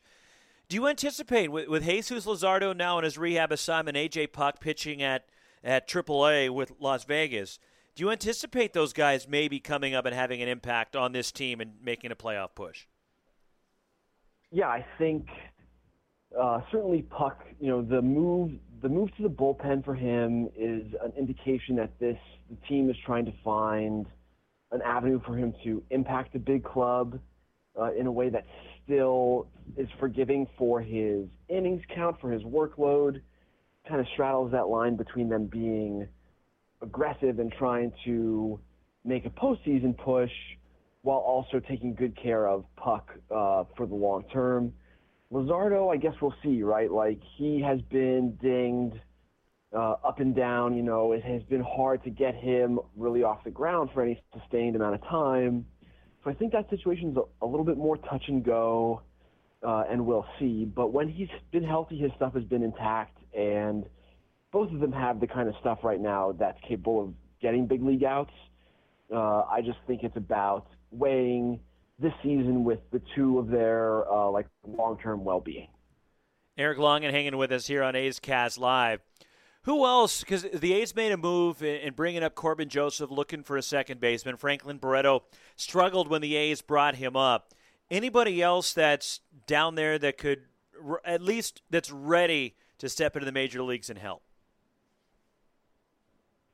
Yeah, I think, some of the upper-level relief types, I think there are guys in the minors who can come up and add that needed depth in September. Even like Miguel Romero is a Cuban reliever in the system who throws hard and has like the Matt Latos knuckle changeup and a pretty good slider. He could come up and do some damage in the bullpen. Jorge Mateo is having a pretty good year at AAA. He's the type of athlete who could come up in September and steal you a base, pinch hit in a big spot where you need an extra base hit. Maybe not someone who you want to hand big time, like high leverage every day at bats to right now because he's just not that heady of a player, but definitely has big tools that could be of use in a bit role come September.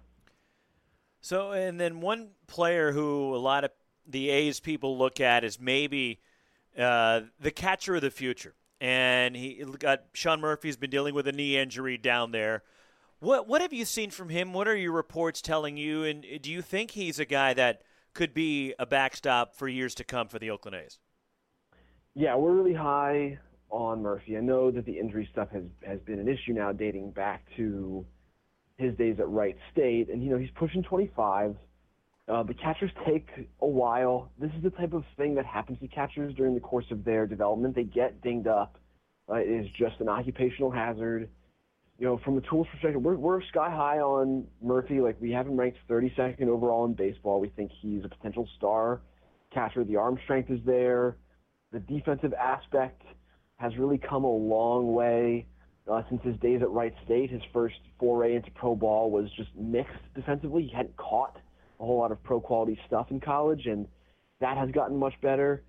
And he's got big raw power. It's not a big game power situation. Just doesn't impact the baseball in that way during games, but sort of a high average hitter because of his strength. Like, he just kind of muscles hard contact into play. So the offensive bar at catcher is very low. I think this is a solid offensive player, not an impact guy. It's not Gary Sanchez, not that type of thing.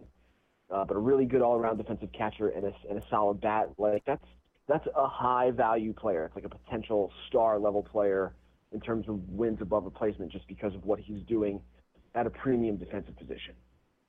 As far as on the mound goes, Eric, and Eric Longen hanging with us here on A's Cast Live, the A's have the high-end prospects that we talked about before with Puck and Luzardo, but some of the other pitchers are coming back from injuries, whether it's a James Caprillion, whether it's a Grant Holmes, a Dalton Jeffries. How do you see those guys factoring in the future as far as the pitching staff goes?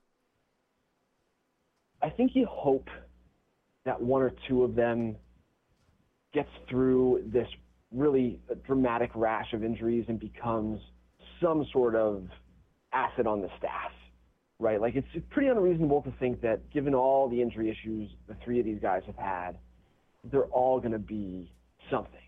You know, the way that Jeffries has pitched this year is very encouraging. Of that group, he's the best athlete, has the best command. Like, that is the type of guy who has margin for error on his stuff because the command is in place. Kaprelian's stuff is way down from where it was at peak, when he was like a middle of the top 100 overall prospects for us at Fangraphs. You know, he was like sitting 94, 97, touching 99. He's been more like 90, 94, touch of 5 this year, which is still fine, but definitely way down from what you hoped when he was acquired. And like, you've got your Jerome Cotton sort of in this mix too. Holmes, I think, ultimately is a reliever. The lack of reps due to injury has harmed his fastball command development. Like, I think it's less likely now that he develops the kind of command needed to be a starter. He probably ends up in a bullpen. So, you know, they're all these guys are just sort of floating out there, and this is just the nature of pitching. You need a lot of it because there's going to be attrition. These are just three high-profile names who have been subject to that maxim during their tenure with Oakland.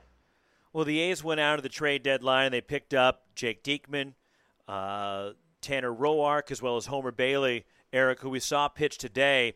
What did the A's give up in terms of the prospects they gave away to get these three major league arms?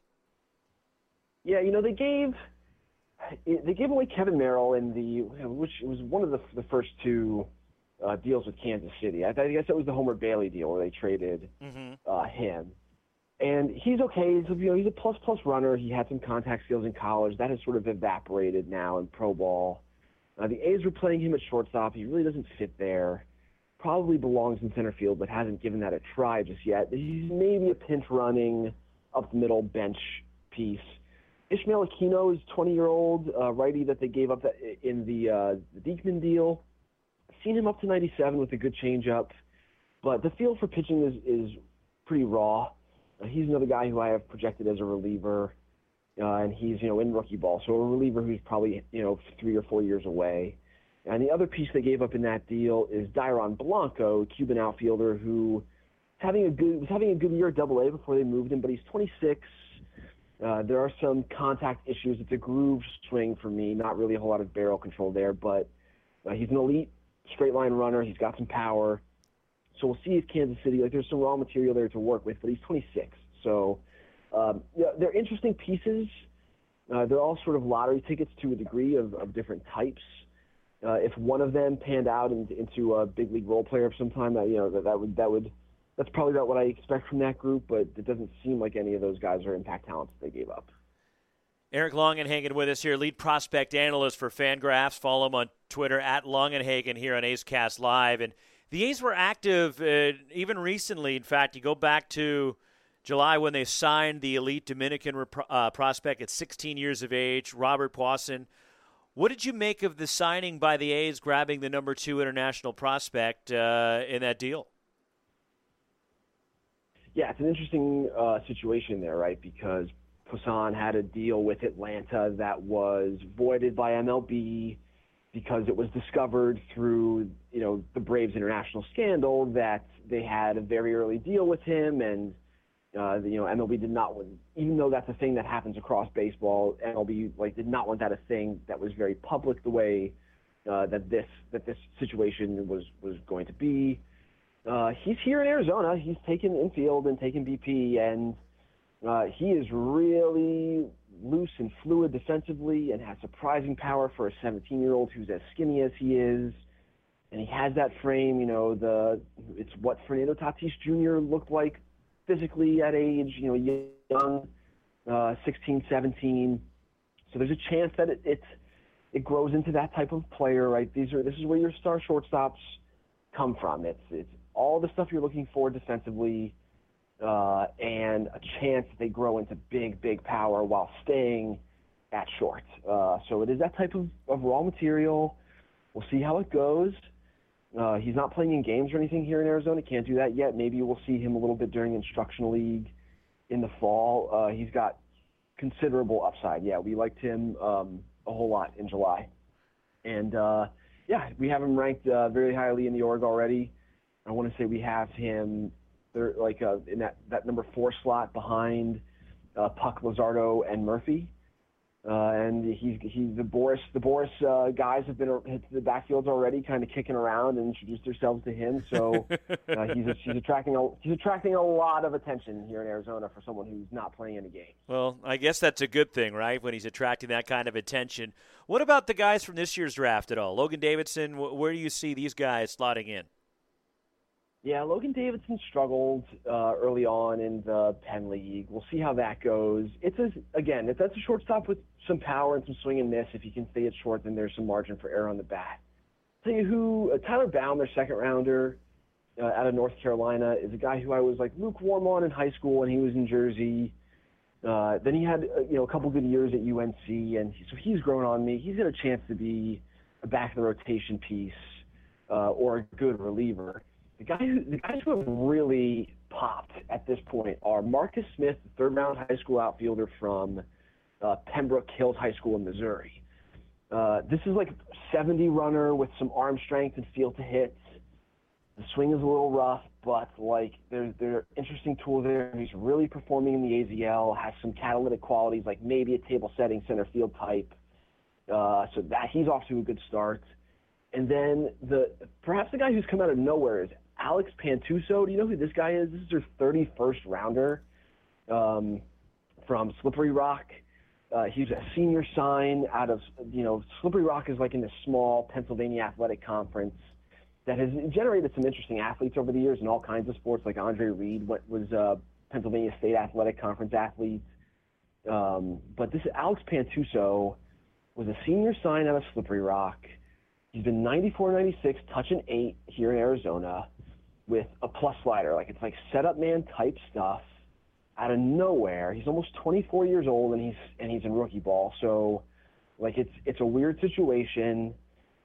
He's someone who's a candidate to be fast tracked the rest of this year. I think they should get his feet wet at an affiliate in the Penn League. And if that goes well, the last couple of weeks, if they pushed him to high A, just to see if the stuff played there. This is someone who maybe is a sneaky bet to be in the big leagues late next year. The stuff is at that place right now. And wow, I texted a Northeast cross checker to see what was this guy doing for you in the spring, and he was 90-93 with an average breaking ball. So this stuff is way up just in the last couple months.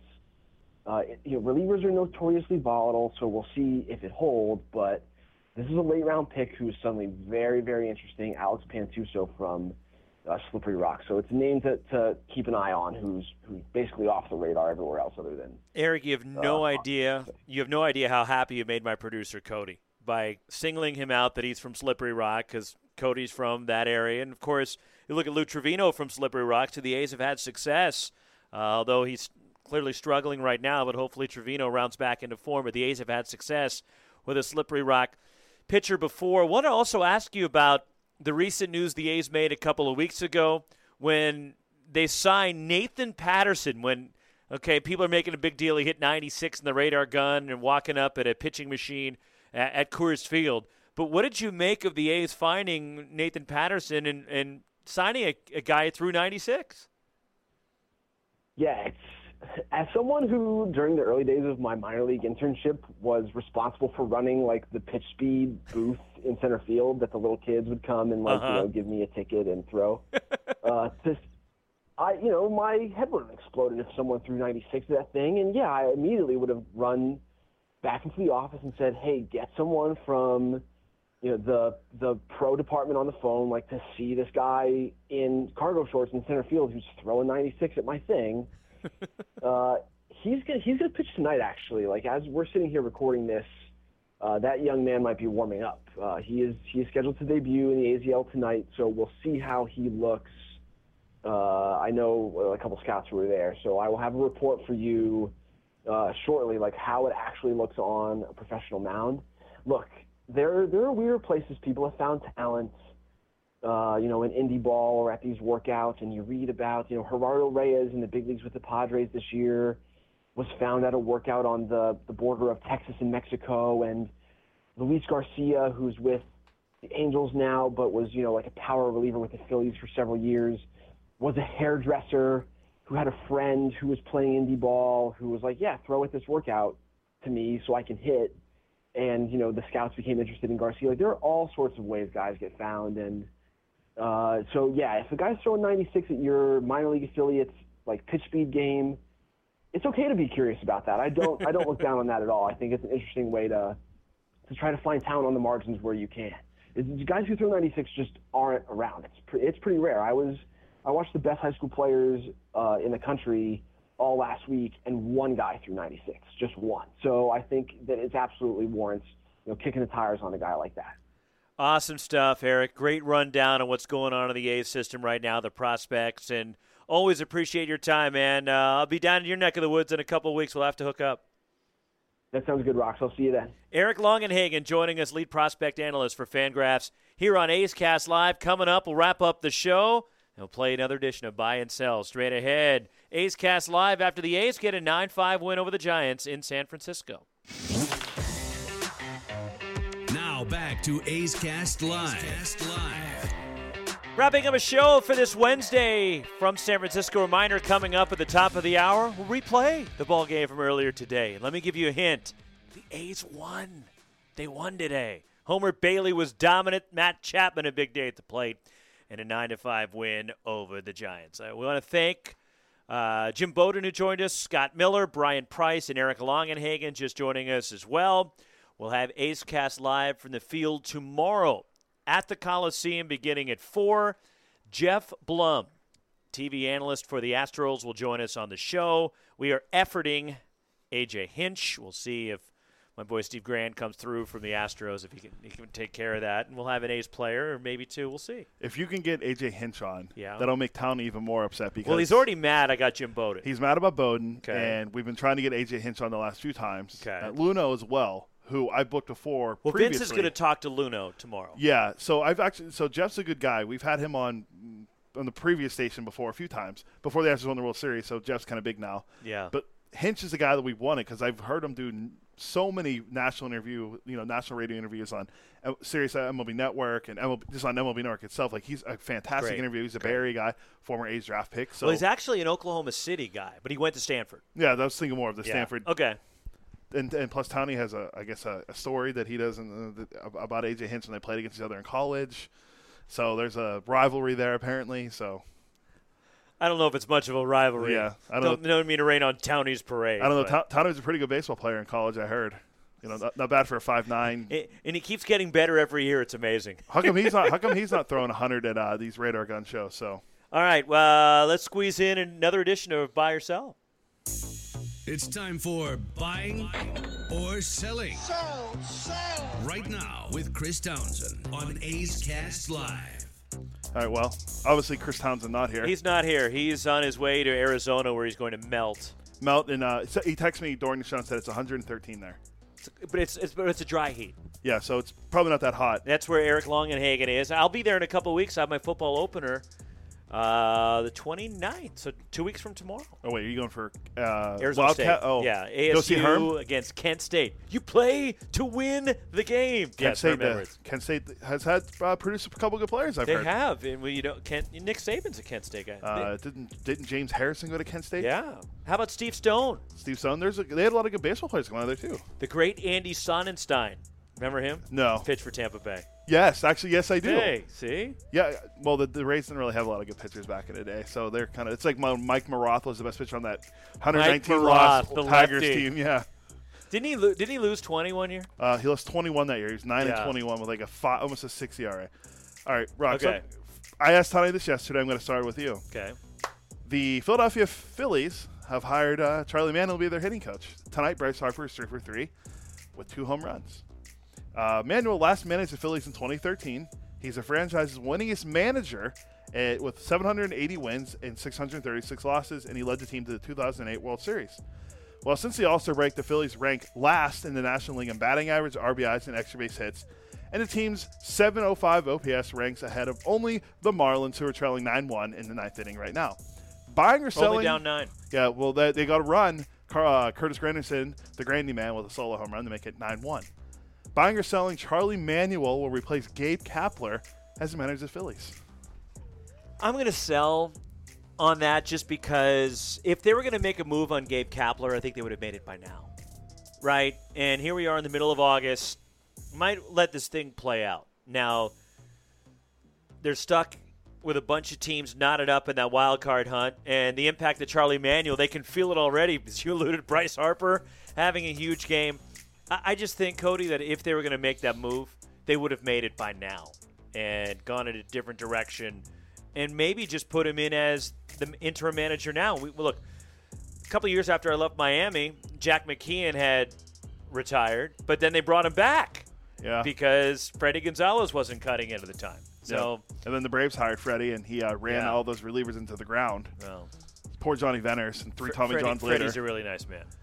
Okay, so Rafael Devers last night, I don't know if you saw that. He went 6 for 6 with 4 doubles. First player to ever do that. Yeah. He extended to 8 for 8 with a home run against the Indians. I didn't look at his final box score after that. I forgot. Ridiculous. But going into today, he was hitting .325 with 24 homers, 93 RBIs, and 947 OPS, and a WAR 4.5. We love WAR. What do I have it here? The last two guys who go 6 for 6 in a game, Joe Morgan in 1965, players younger than him. Joe Morgan in 1965, and Jesus Alou in 1964. He became only the third player in the last 10 years to produce 5 two-strike hits in a game. He improved his batting average 85 percentage points, most for any player with 300 at-bats each of the last 2 seasons. He cut his strikeout rate down by 8.4%. I can keep going on about how great he's been. Buying or selling, Rafael Devers is the Red Sox best hitter.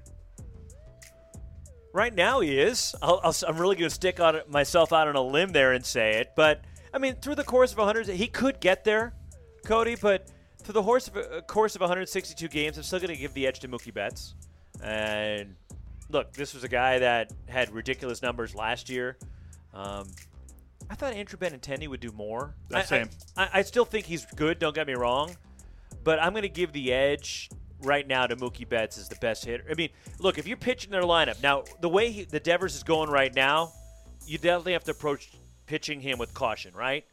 But Betts is the guy, when you're going down the lineup, if you're the opposing pitcher or the pitching coach and you're breaking it down, how are you going to approach these guys? Isn't Betts the first guy you're kind of circling? Yeah, and I wanted to bring this up to you, too, quickly, because I did this with Townie. There was a report out that the Red Sox could potentially listen to offers from Mookie in the offseason. Do you think they would maybe move him? He turned on that reported 8-year, $200 million extension. I don't see how they trade the guy that won MVP last year. It's just posturing. But he's one hell of a player for the intangibles he has. It's just posturing, right? They can't really be serious about willing to move him. No, I don't think so either.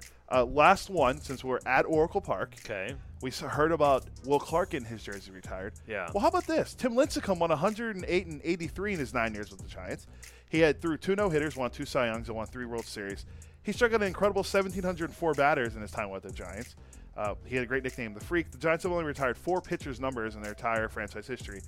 Christy Mathewson, Gaylord Perry, Juan Marichal, and Carl Hubble. Okay. Buying or selling, the Giants should retire Tim Lincecum's number 55.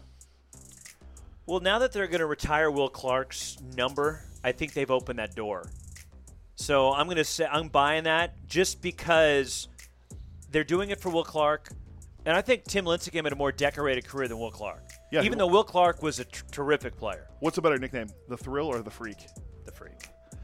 Will Clark played when I was like a toddler, so it's a little different. And Will Clark had a great run with the Giants, but Lincecum accomplished more. So therefore, if they've opened the door by retiring Will Clark's jersey, so by retiring Tim Lincecum's jersey, I think they can now.